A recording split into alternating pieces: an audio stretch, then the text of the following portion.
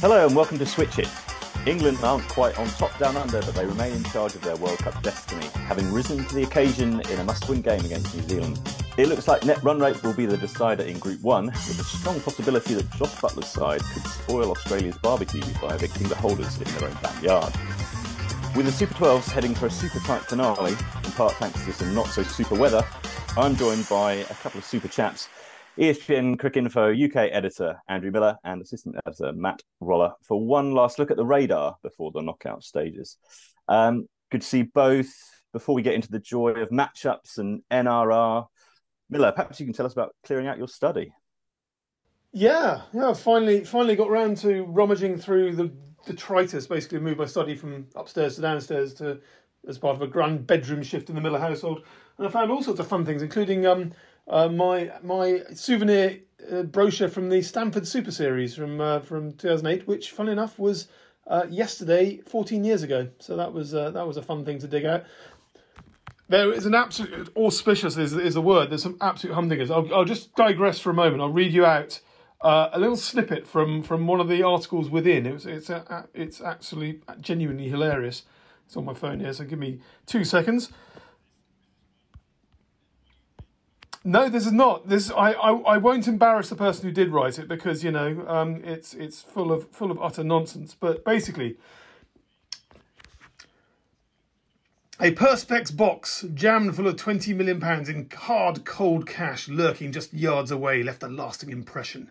It was actually quite difficult to grasp the magnitude of the declaration. This was, of course, Stanford unveiling his grand gesture at Lord's in 2008 after landing in a thanks on the lawn and all that. No sooner had the cash found its way safely back to the bank vault than it started. A section of the British cricket media started inking their controversial pens and reporting while drinking from a glass that was half empty. Not everyone, mind you, but a few found the need to get a penknife in. They just don't get it. Suddenly, with all the headlines this jaw-dropping announcement stole, everyone near a laptop and an editor had an opinion. England players rapidly added to the chorus, and while wholeheartedly welcoming the news, as they would, over-analysis appeared to be the tendency. Paralysis by analysis. It's absolute gold. Absolute cobblers. And, never in doubt. So, there we go. Remember it all like yesterday. Matt, presumably the Stanford Super Series was your gateway drug. I do loosely remember it, yeah, just about. I think I remember waking up the following morning to find out England had been hammered. I remember the T20 Cup being the sort of the qualifying tournament for it, having some relevance, and it's a shame it died such a sudden and dramatic death.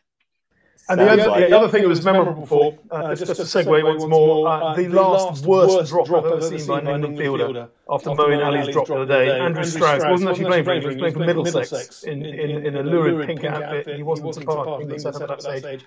And I don't know what he did. I think from memory it was even worse than Moeen's. The ball didn't travel as far. Straight up, straight down, straight through. I don't know where his head was, but it wasn't in the middle of that field, that's for sure. Well, yes, it was probably counting imaginary banknotes, wasn't it? There were a few candidates, actually, I noticed whizzing around after Moeen's howler. Mike Gatting, of course, in Calcutta, I think. No, 92-3.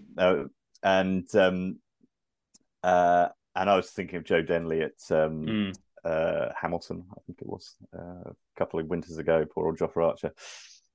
And I think to continue this digression, because it's a rich vein, Miller, you found some caricatures of the press pack from the 2005 Ashes. Can we just confirm that the one that none of us could identify was actually you?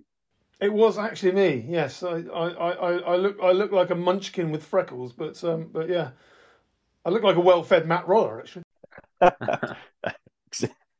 Matt's got a lot of feeding to do, I think. Yeah, it was, and the hair was very different as well. Well, I've changed a lot over the years, as you can tell. I mean, maybe you had a sort of wavy Buffon back then. Anyway, Matt, the T20 World Cup that's been happening as well, and is arguably of equal interest to the contents of Miller's study. We'll get into England's campaign shortly. We're deep into the tournament now. I want to know what, as the kids say, what are the pengist stats nugs that have caught your eye? Well, great question. I suppose the big one's been the conditions, isn't it? It's been how the new ball was dominated in a way that we perhaps didn't quite expect. But I suppose that's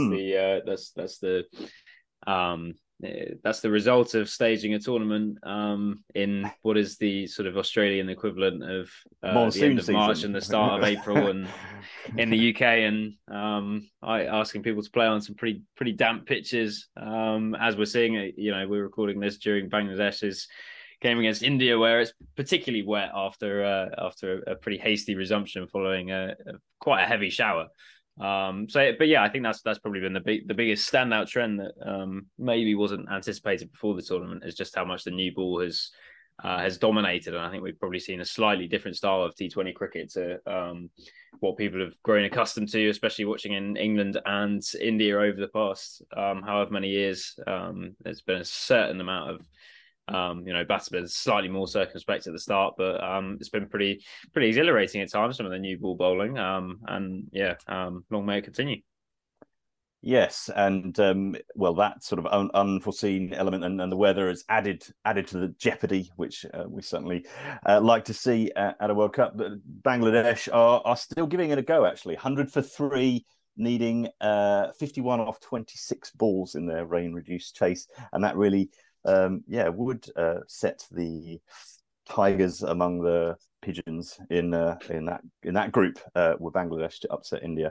That would be a second defeat in a row for them. But anyway, to England's campaign and to Brisbane, the Gabbatoir, Miller, Jos Buttler set the tone in a way that England really needed him to. Opted to bat first, top scored with 73.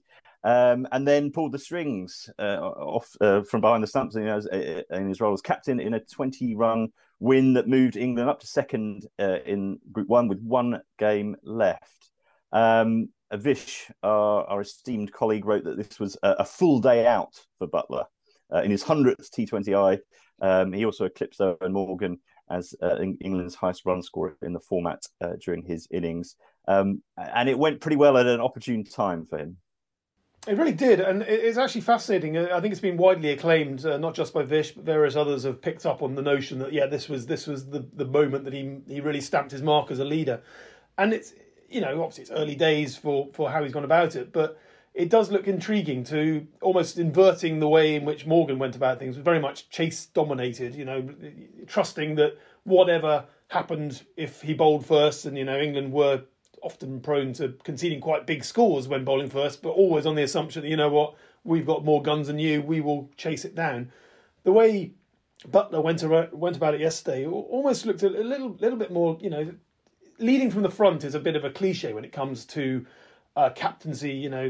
It's often a euphemism for you're not actually a very good captain, so score some runs and you're leading from the front by example. But the way Buttler went about it was actually sort of subverted that in my estimation. So, I mean, Matt himself, you did the interview with him out in Pakistan recently, where he talked about how he's evolved as a T20 batter and how he wants to sort of extrapolate the ability to start hard in the power play and finish hard in the finishing role, and thereby be the complete batsman across an entire innings.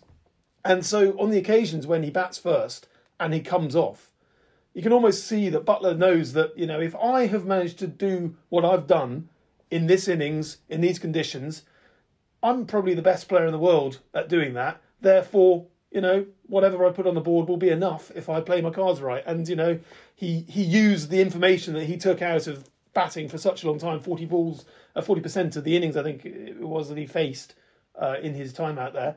And he used that information to process the way that he shuffled his pack. So he had Moeen Ali bowling a single over right at the top because, clearly spin was a factor. And, he trusted the fact that his seamers would be brutal at the death, and they, Mark Wood's key over didn't even bowl Wood his full 4 overs, but that third over that he did bowl really did blow any hope out of the water, because then all of a sudden, you take a wicket, concede 3 runs, suddenly the asking rate was escalating, and then you got Chris Wokes and Sam Curran to do what they have done incredibly well recently. So there was a confidence, a calmness, and a trust in his resources that was very, very different to almost what we saw in that truncated game against Ireland was much more tentative, much more reactive, almost as though they weren't almost shy of taking the piss, I suppose, against a supposed lesser team. You can't shuffle your pack and then be made to look stupid against a team like Ireland. Whereas here it's like, it's do or die time.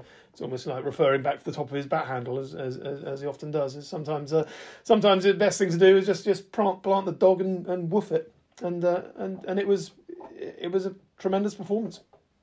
Yeah, I mean, you touched on some of the issues England had faced. They've had 3 completed games now, a washout against Australia.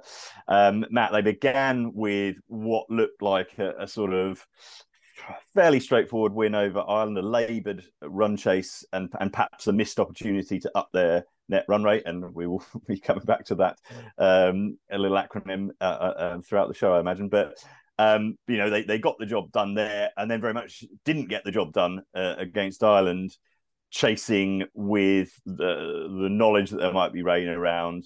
Usually that sort of gives you a little advantage on the DLS, but they found themselves just 5 runs behind the par score when the rain came in. And we talked a lot in the build-up to the tournament whether they go with the extra batter, the extra bowler. England have a luxury of plenty of all-rounders. They've got a deep batting lineup, and perhaps didn't really utilise it to the full in the way we'd sort of expected. Certainly the Morgan era England, to just pedal to the floor from the outset.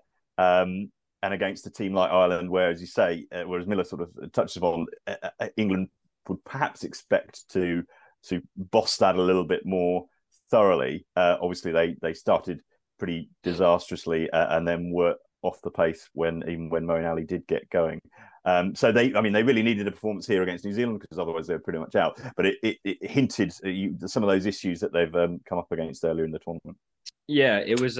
It kind of felt like England's T20 World Cup properly started on Tuesday night, about 10 days after it was meant to, because they had a really, really strong first 20 overs against Afghanistan in the field and with the ball. But weirdly, I think because of the fact they were playing in front of a relatively small crowd in a very big stadium, it sort of felt quite empty almost as a game. So I think especially because it came after the curtain raiser, which was New Zealand Australia. It happened very late at night Australian time. It felt like quite a low key opening game. Then to sort of to play a mid afternoon game against Ireland again, in front of a small crowd at a huge stadium at the MCG. And to really not turn up at all, having played some pretty good cricket in the 4 or 6 weeks heading into the tournament, both in Pakistan and in Australia prior to the tournament. That felt like a real sort of off day, where, as you sort of said, they bowled very poorly with the new ball, which probably cost them in quite a lot of ways, because they conceded a pretty decent total, despite the fact they dragged it back massively in the second half of the innings there. And then with the bat, they really didn't seem to bat like a team that had the batting depth that they do. I mean, you look at the side that they're picking at the moment with Chris Wokes coming in at number 9. You'd think that there should be freedom for anyone to go hard at any point, but they really didn't play like that, especially with the sort of the rain threat looming throughout that innings against Ireland. They really didn't seem to sort of it didn't seem until right at the end that it came into calculations that, hang on, this is going to be a screw up in a second if we don't start going hard, and so it proved. And then especially with the washout against Australia, it really felt like England were sort of going into Tuesday's game. It was a do or die game, really. It was close to a knockout game. I suppose effectively not an effective quarterfinal, an effective sort of round of 16 game almost. But it was a huge game, and for them to have put in the performance they did, I think was really important. I think while it was a 20 run win, I think at various points it felt quite a lot closer than that. I think particularly when that partnership was building between Glenn Phillips, who played pretty well, and Kane Williamson, who sort of anchored. And while his 40 or 40 is sort of split opinion and has come in for a fair bit of criticism, I think overnight it sort of felt like there were eerie parallels to the semi-final in Abu Dhabi last year, where Daryl Mitchell had played a similar innings and then had exploded at death and taken the game away from England. So it felt on a knife edge for a lot of it, but then I think they sort of tapped into the form that they'd shown in the build up towards the end, and I think the two sort of standouts right at the end were the two of the guys that have really impressed in that build up period. In Mark Wood, where he bowled a brilliant over to dismiss Jimmy Neesham, I think the 15th, and then Sam Curran, who has turned into this gun death bowler out of nowhere, really, in the last year or so. But I think the really interesting one with Curran, like he's got to the point where he's actually a really, really experienced player. Despite the fact he's a young guy, he's 24, but he's played, I think 140 something T20s across his career.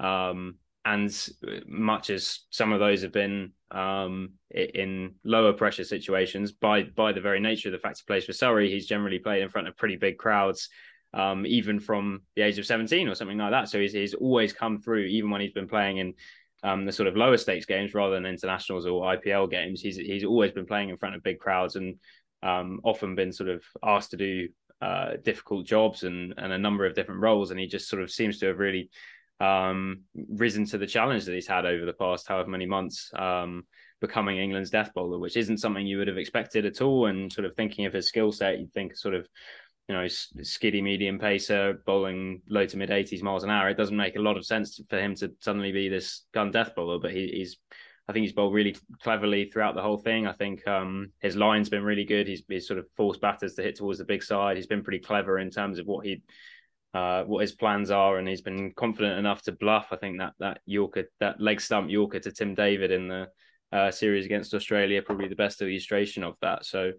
for those two guys to sort of close out the win, I think was very impressive after England did reasonably well with the bat, but probably posted a score that New Zealand would have felt for a significant chunk of the innings was attainable, if not I think it was probably above par, but I don't think it put them out of sight by any means. Yeah, I mean, we referenced Moeen's drop at the top of the show, and you kind of up thinking if he'd have caught that, getting Glenn Phillips out sort of much earlier in the chase, then the finish might have been altogether more comfortable for England. Although it ended quite comfortably because, as you say, that the way they turned it around with their death bowling. And Miller, this is sort of in stark contrast, really, to how things went a year ago in Abu Dhabi. I think on the other night in Brisbane, New Zealand needed 57 off 30 balls, and didn't get that cleose in the end. In that World Cup semi-final, they needed 57 off 24 and did it with an over to spare. So clearly Sam Curran is a big part of that turnaround. He is sort of far and away the gun death bowler at the moment. And you touched on Mark Wood's kind of the significance of his over. I don't know if it's fair to say that Buttler maybe has a few more tools than it felt Morgan did at this time last year. I mean, the personnel is largely the same, but they certainly showed how much that side of their game is in a much better place a year on. Yeah, it is. I mean, to be fair, there's not an awful lot you can read into the dismally one-sided nature of last year's tournament, whereby basically chasing a match was winning a match. I mean, the stats back that up. It's not just sour grapes to point out that the conditions were loaded, and it was really quite. The dew factor is not so significant here, yeah. although the soggy factor is a significant aspect. But no, I mean, I suppose it's just a year on and a year more experience. For guys like particularly Sam Curran. He was 23 last year, 24 this year. I mean that's it's a sixth of his experience has been expanded in that time. So he's incredible. I mean, the thing that really gets me in many ways is his bouncer. It's such an incredible weapon. It's pinpoint accurate, and yet he's such a. Obviously, being a left armer is a point of difference in the first place, but he's so short and skiddy, and yet his bouncer really steeples up. I don't know how he manages to get that combination of sharp, startling lift. It's not like having a traditionally skiddy bouncer like I don't know, Malcolm Marshall sort of comes at you hard and flat and onto you before you know it. But this is a very different sort of vertical takeoff type of bouncer that really cramps all sorts of attempts. Ramping, even that sort of vertical lift is difficult to expect when it's onto you so quickly. So I'm impressed by, I think he's added a yard of pace as well. I mean, bear in mind he had a stress fracture last year, missed the tournament as well, which was, he was there, he was in the Sky studio, watching it on. I mean, earlier this summer, he was still feeling it, wasn't he? I mean, he played a few county championship games. I think he bowled 5 overs in the course of a month, because he played basically as a batsman, and he started tonking the ball all over the place in that period. But he was very, very gingerly introduced back to bowling, even when it looked like he was fit in every other respect. And now that he is back, I think he's quicker. I genuinely do think he's a sharper bowler than he was before that injury. Not rapid, but he's consistently mid-80s, sometimes pushing mid to high 80s, whereas previously you'd have said he was a 70s stroke 80s bowler. So it's and that, I think, is a significant factor. The left arm factor, Mark Wood's extreme pace is a factor. Chris Wokes' return is a factor. The England, and also the options that England have got with Moeen and Liam Livingstone as well, offering spin options.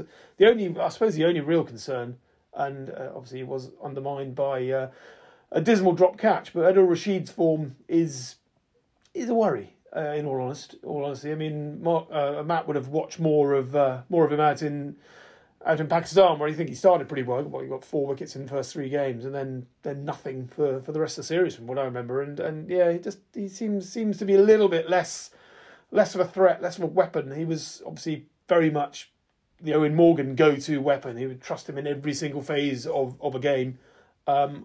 He doesn't feel like quite the trump card that he was in the previous regime, but having said that, he'll probably be the crucial man in this deciding game against Sri Lanka, won't he? He's currently wicketless from 3 games, although should have had the wicket of Glenn Phillips, as we have touched on more than once. Matt,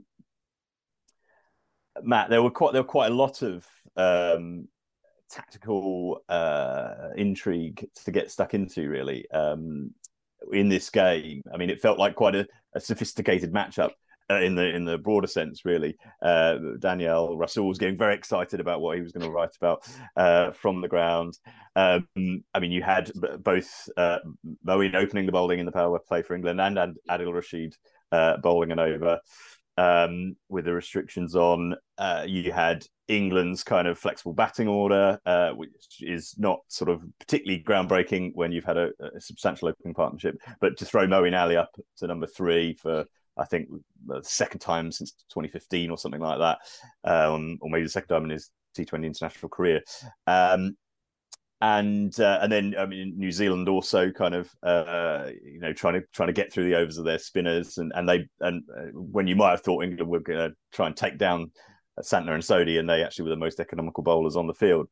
So there was a lot of stuff to get stuck into there.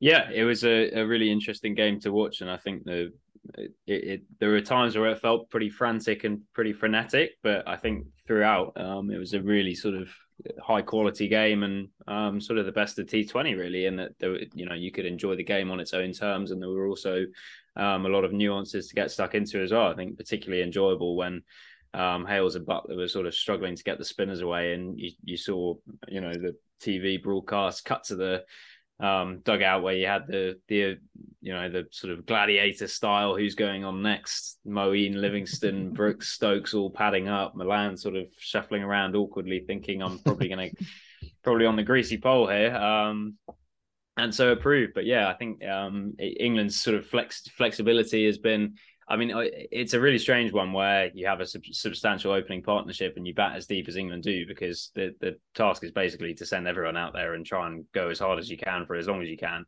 And while there weren't really any significant contributions from the middle order, I think Liam Livingstone, who got 20 or 14, was the only guy to reach double figures. They did actually scrap England up to what looked like a pretty competitive score, and what proved to be a pretty competitive score after admittedly from a good platform, but they added, I think, just under 100 in the last 10 overs. And I think that's, I suppose, the the stuff we hear so much from the England camp about being positive and fearless and all that stuff did actually come across when you have, Harry Brook and Sam Curran, I think, faced 6 balls between them, but hit 2 of them for 6. And that's absolutely priceless at that stage of the innings. That's what they're there to do. And, while Brook will probably leave this World Cup having faced not very many balls and probably won't have incredible headline numbers in terms of his average and strike rate, especially compared to what he did in Pakistan, he'll presumably have made a couple of contributions like that where the sort of that's his value add, I suppose, is the ability to come out and swipe someone for 6-second ball is hugely important. So yeah, I think it will be very, very interesting actually to see now how England's use Ben Stokes throughout the rest of the tournament, because they were very fixed on the idea he would bat at 4. And sort of since arriving in Australia, basically, I think that's been the message from the camp. We feel they feel as though Ben Stokes hasn't had any clarity in his T20 role, and that's why his record isn't very good compared to the other formats with the bat. And it's very important for him to get as clear a role as possible, as early as possible, so that he can have some time to grow into it. In fact, he's barely faced any balls across the whole time he's been there. And it feels increasingly difficult to see how he's going to be the guy who wins them a game from number 4. That said, obviously we've seen in the ODI World Cup, obviously in 2019, that he does have a good record in crunch games and could easily come out and play a crucial innings against Sri Lanka in their next game. But I think particularly the experience of the Ireland game, where England clearly regretted the fact that Liam Livingstone and Moeen were sort of wasted down the order, barely phased any balls between them. I would be not at all surprised to see Stokes ending up in the sort of, number 6, number 7 type role for the rest of the tournament, and more earning his place as the 4th seamer. Because his bowling's actually been very good in this tournament, I think. And he's obviously sort of been recast as a new ball bowler. He bowled 1 over the other night, which went for 10 runs, but got a wicket that sort of started the swing towards England, even though Williamson wasn't exactly scoring at a particularly high rate, but it did feel like a turning point, that wicket, in that it brought a new batter in, who was then tasked with going pretty hard pretty early. And yeah, it'll be really interesting to see how they sort of manage the Stokes question for the rest of the tournament, because so much of Stokes's inclusion in this team and the setup has been dealing in the intangibles and the sort of the idea of what he could do rather than the sort of the plain truth of what he has done. And I suppose heading towards the next 3 games, that's where those intangibles need to turn into something a bit more concrete if England are to win the tournament. That said, they've just put away one of the better sides in the group fairly convincingly, and he didn't do a huge amount in the game, so maybe they're absolutely fine without him, and it's just a nice sort of luxury to have an all-rounder who's maybe not performing as he could, but is still part of a winning side and contributing in small ways.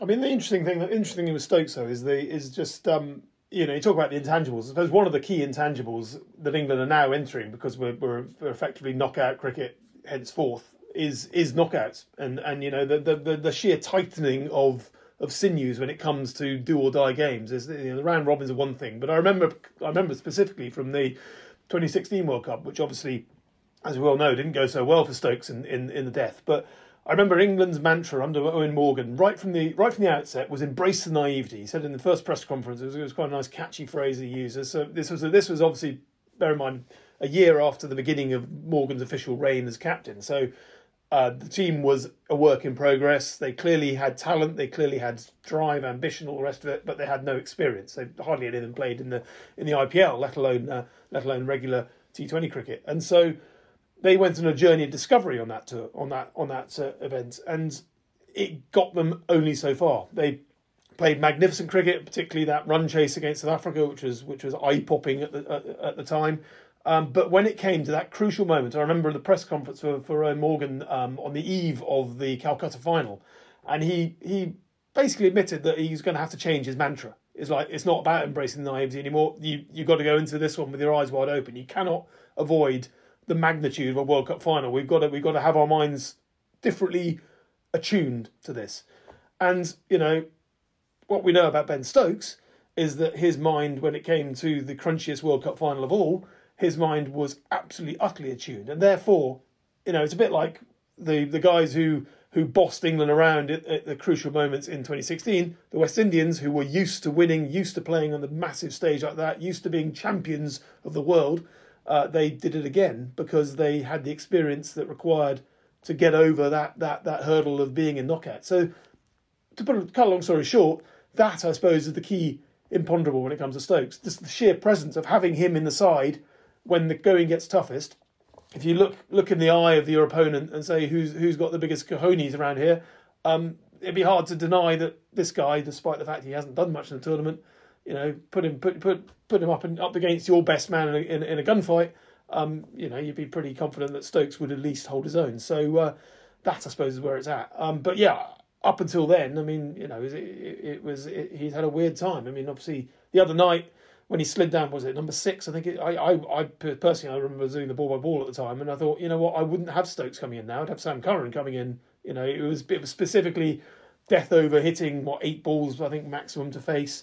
Curran is a guy who has faced that position far more than Stokes recently. I'd have put him in, and as it turned out, I think he got 6 from 3 compared to Stokes' 7 from 8, was it? So.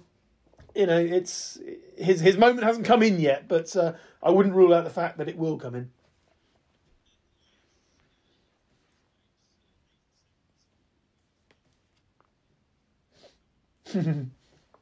That's his highest score in the tournament so far. Just to segue out and on to subject of biffing it from ball 1, Bangladesh need 19 from the last 5 balls. Taskin Ahmed did hit his 3rd and 4th ball for 4 and 6. Coming in at number 8, and the it's just got lively again. But I fear that it's going to be a heroic defeat for Bangladesh. It sounds, Matt, from what you're saying, that basically Ben Stokes had about 6 games at number 4, and it's time to move him. I mean, there is some kind of interesting team versus player dynamics and kind of the ego of the star man and all that when England's depth in options is clearly a great strength and it's but only if you're willing to be flexible with it. It's interesting, isn't it? You ask someone like Stokes or even David Malan at number 3, this is your role, try and get used to it. And we've talked over time about how 4 is perhaps one of the hardest roles in T20 because you could be in the power play 2 down and not many on the scoreboard, or you might have to come in the last 4 overs and tonk it from the very off. And that's quite a tough role for even the very best players to balance those competing demands. But I mean, David Malan has a superb record in T20 internationals. And yet England dropped their anchor in order to get going the other day. And he slid right down to number 8. He can now say he has a strike rate of 300 batting at number 8 in T20Is, having got 3 off his 1 ball.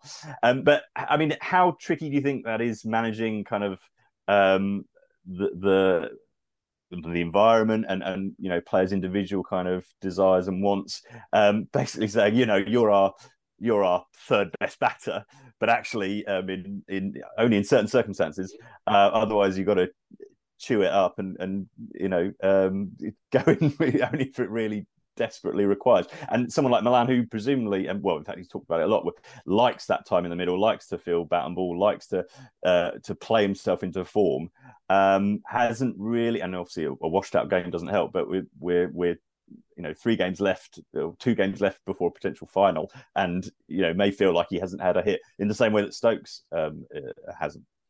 Yeah, it's I guess it is a tricky one. I suppose it's difficult to comment from here, but I suppose it's something that you just have to hope that the environment is working and everyone's buying into the sort of the common goal, and hoping that there's a general sense of understanding that as to why certain things are happening. I think Milan's spoken about it a couple of times before, sort of it obviously happened to him at the last World Cup as well, where I think against West Indies when England bowled them out very cheaply in the first game of that tournament and basically promoted all the hitters to try and increase their net run rate as much as possible. I think Milan ended up dropping down to, I don't think he batted, but I think he was due in at number 7. And I think he sort of said in the past he understands why it's happening, and it's something you just kind of have to get on with and take on the chin, because there's only so much point getting too down in the dumps about it. But yeah, I think it is clearly a tricky thing to manage, and I think that's one of the big things you notice at T20 World Cups in particular is while in for example an IPL season, the chances are that over a period of time, your middle order players will get to face a certain number of balls and have a certain impact over a season. In a World Cup, especially when there are washed out games, you really might not have much opportunity to do much. I think I remember in the last T20 World Cup, I interviewed David Miller earlier this year, and sort of looking up, checking his recent numbers. And I think in the last T20 World Cup, he faced something like 33 balls in the tournament, and South Africa won 4 games, lost 1, and went out on net run rate. And that's one of those where I think that is, again, that's sort of a good argument for your best players to be promoted up the order. And I think that's in part why I think Stokes might well end up in the middle order, sort of lower down than number 4 over the next little while, because I think England will be conscious of the fact that they risk players like Moeen Ali, who's in really good form. I know he didn't do much the other night, but he came into this tournament with really good record across the year. And Liam Livingstone, who, while he's not played a huge amount of cricket recently and hasn't looked probably hasn't looked at his best in this World Cup so far, he's still, compared to almost everyone else, has shown the capacity to hit boundaries very early on when he comes in, which is a rare skill. Keep trying to hit it out of the Gabba entirely. Yeah, yeah, and he didn't come too far off against New Zealand. He had one absolute monster, didn't he? I think he won 98 meters. So, but yeah, so I wouldn't be at all surprised to sort of to bring it back if Stokes does end up batting at sort of number 5, 6, even 7 across the next few games, just because I think England will be wary of wanting to get the hitters in as early as possible. I realistically don't think there's any chance he'll be left out. Firstly, because it would be such a massive statement to leave out a senior player in something like in this sort of tournament. And secondly, I don't think any of the options on the bench sort of demand inclusion in a way that I think you'd be losing something somewhere. I don't think there's a like for like, and the closest that there is probably Chris Jordan or David Willey, and I'm not sure that given how well Stokes has bowled, I don't think the sort of improvement that you'd be getting from anyone on the bench would justify that call. So I think he'll keep playing, but I wouldn't be at all surprised to see him slide down a little bit in the next couple of games. Total Cricket is the winner as always. So Miller, we're down to the final games of the Super 12s, and it's not quite all to play for because 1 or 2 teams are out, but in England's group, it's a pretty simple equation. Beat Sri Lanka, and that will probably be enough. And they have the advantage, England, of playing after Australia play Afghanistan. Back to old NRR, Australia's thumping in that opening game against New Zealand has really put them behind the 8 ball, throughout. They made up a bit of ground by beating Ireland the other night, but it wasn't quite as heavy a win as it looked like it was going to be when Ireland were 25 for 5. So Australia kind of have to go out all guns blazing and try and thrash Afghanistan into a cocked hat. Afghanistan, who've been very unlucky with the weather, had 2 washouts and looking a bit forlorn and winless. And it's not beyond the realms that Australia do give them a proper tonking, but then England will know what they need to do against Sri Lanka. New Zealand also play Ireland in their final game in that group, and would expect to go through. I mean, I think the swings required for them to win and somehow be eclipsed by run rate or on run rate by England and Australia are too enormous to really contemplate.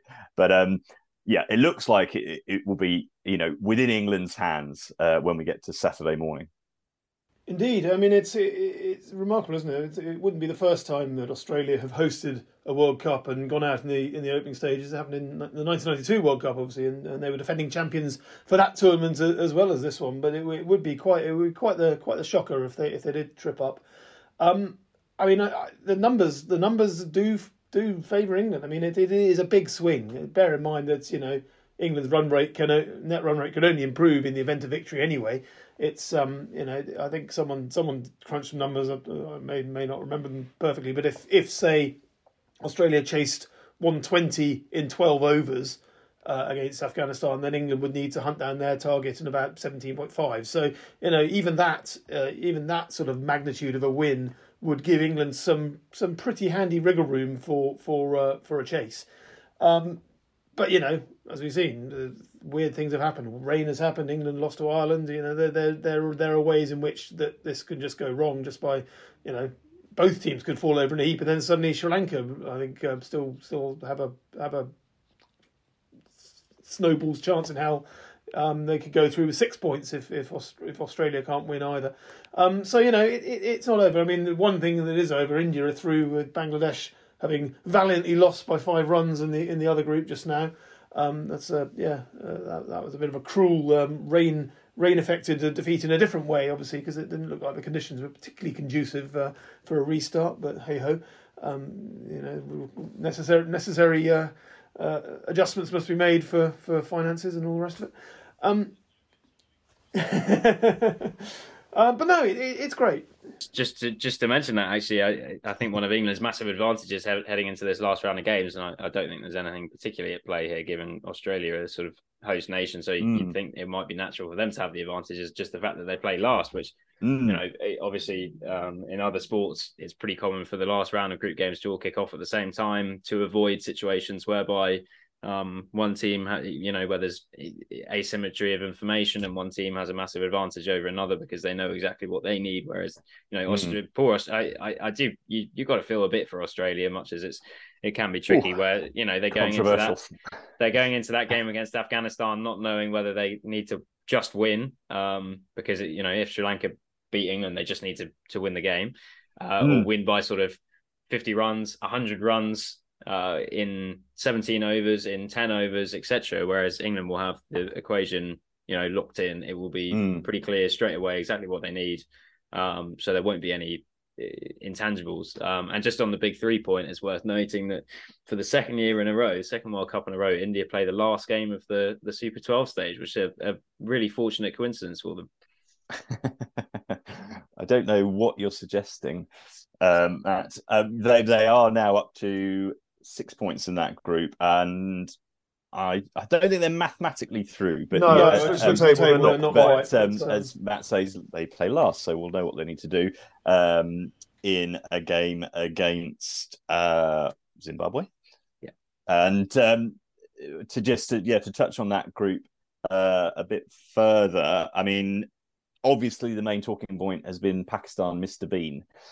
But Zimbabwe upsetting. We should start at the beginning. Pakistan losing off the final ball to India in an absolute epic game when Virat Kohli, remember him, did some pretty good stuff.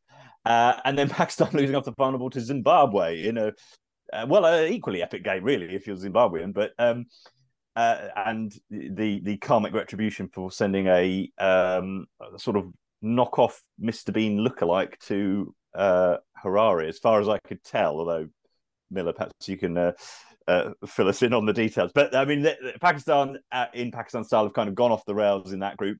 Again, I'm not sure if they're officially out or not, because it does get rather complicated. They have 2 more games left and could still get up to 6 points. South Africa, surprisingly, in a very un-South Africa way, look to be the ones coasting through the group because they are already on 5 points and they have a game against Netherlands left, as well as a crunch match against Pakistan. But basically, it's all kicking off there. Isn't it, Jess? Well, just to touch on Mr. Bean first and foremost. I mean, as far as I can tell, he starred in an advert with Shahid Afridi, which he's a very good Bean impersonator. To be fair, he's got it all going. So there he was. He was famous for being an advert for a bank, I think, with Shahid Afridi.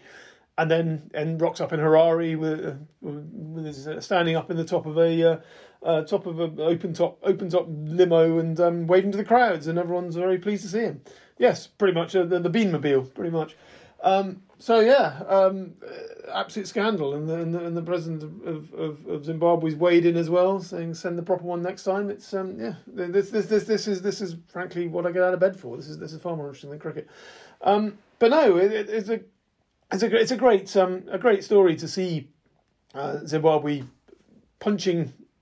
To say above their weight is is demeaning, because they are a test nation, but they've plumbed the depths so frequently and so deeply that to see them just coming out there having a puncher's chance and landing a few in glorious fashion is great to see. It's great for the tournament. Obviously, we've got 20 team tournament coming up in the future, and it's justifications for expanding the footprint of the game are there to be seen. Even the Netherlands, obviously they're winless, but they haven't been a disgrace at all. They fought their way through to this stage in a competitive previous round robin. It is proof that the more you give a chance to these guys to play on the big stage, the more they will rise to the occasion of the big stage. It's no different really to the notion that someone like Sam Curran will get better with experience. He may be a young player getting better, but put him in situations where he can learn, he will learn. And these guys will leave this tournament with their horizons broadened with any luck. So you're at risk of attracting the ire of the Dutch head of state because the Netherlands aren't winless. They, in fact, beat Zimbabwe. So, yes, it is all kicking off. Afghanistan are winless. So, yes, not everyone is experiencing the joys.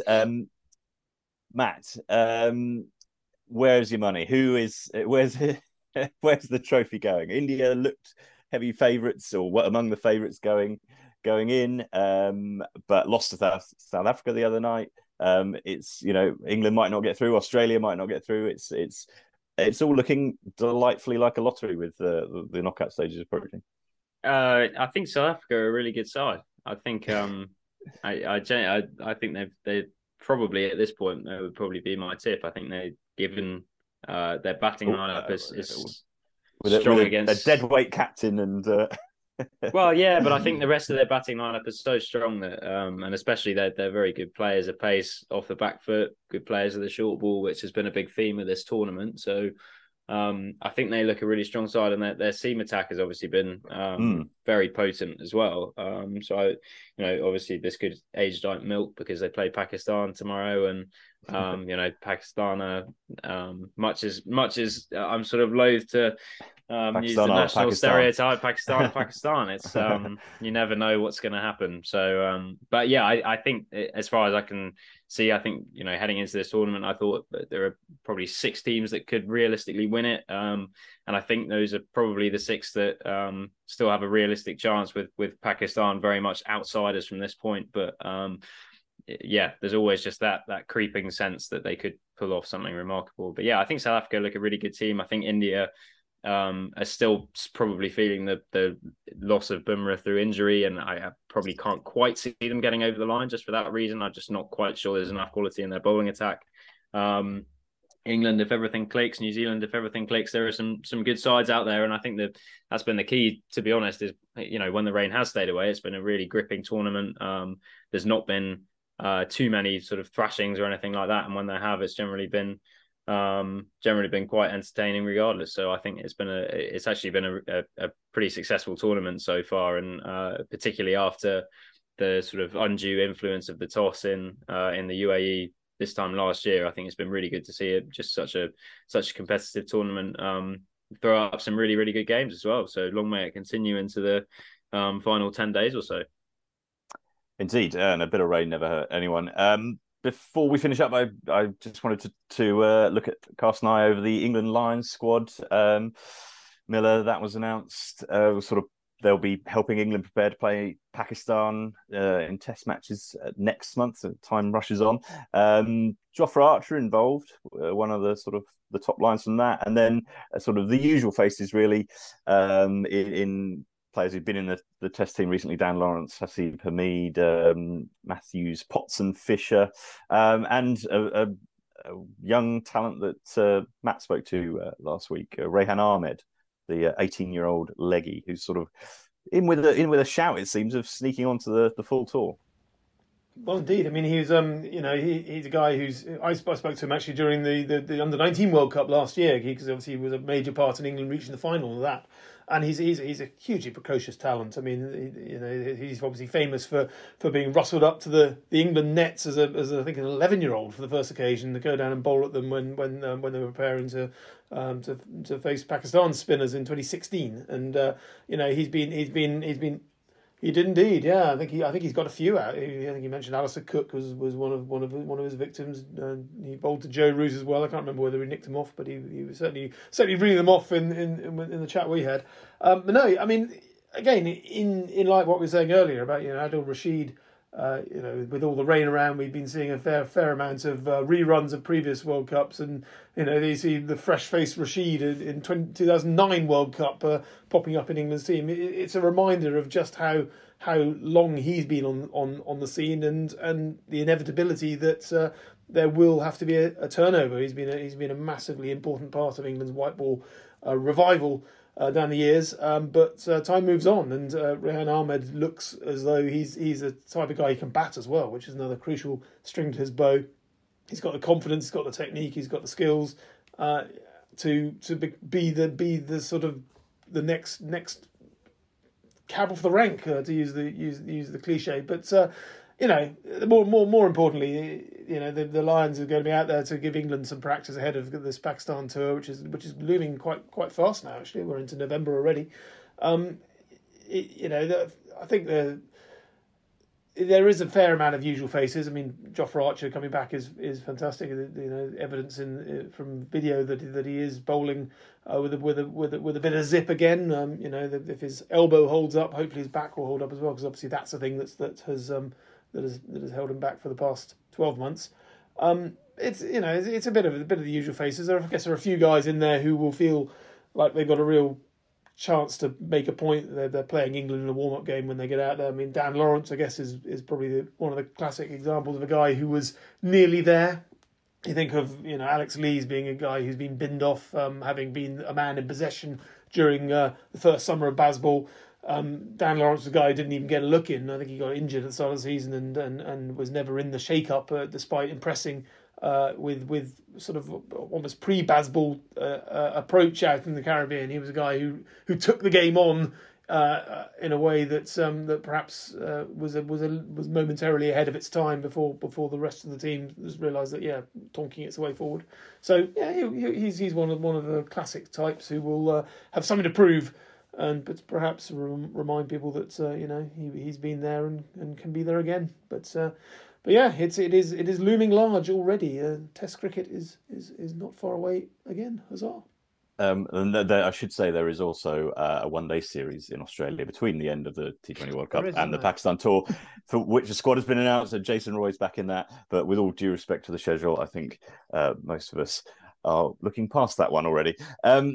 That will do us for today, I think. Mentioning the schedule, England take on Sri Lanka in Sydney on Saturday, hoping to end Australia's hopes of advancing, fair or otherwise.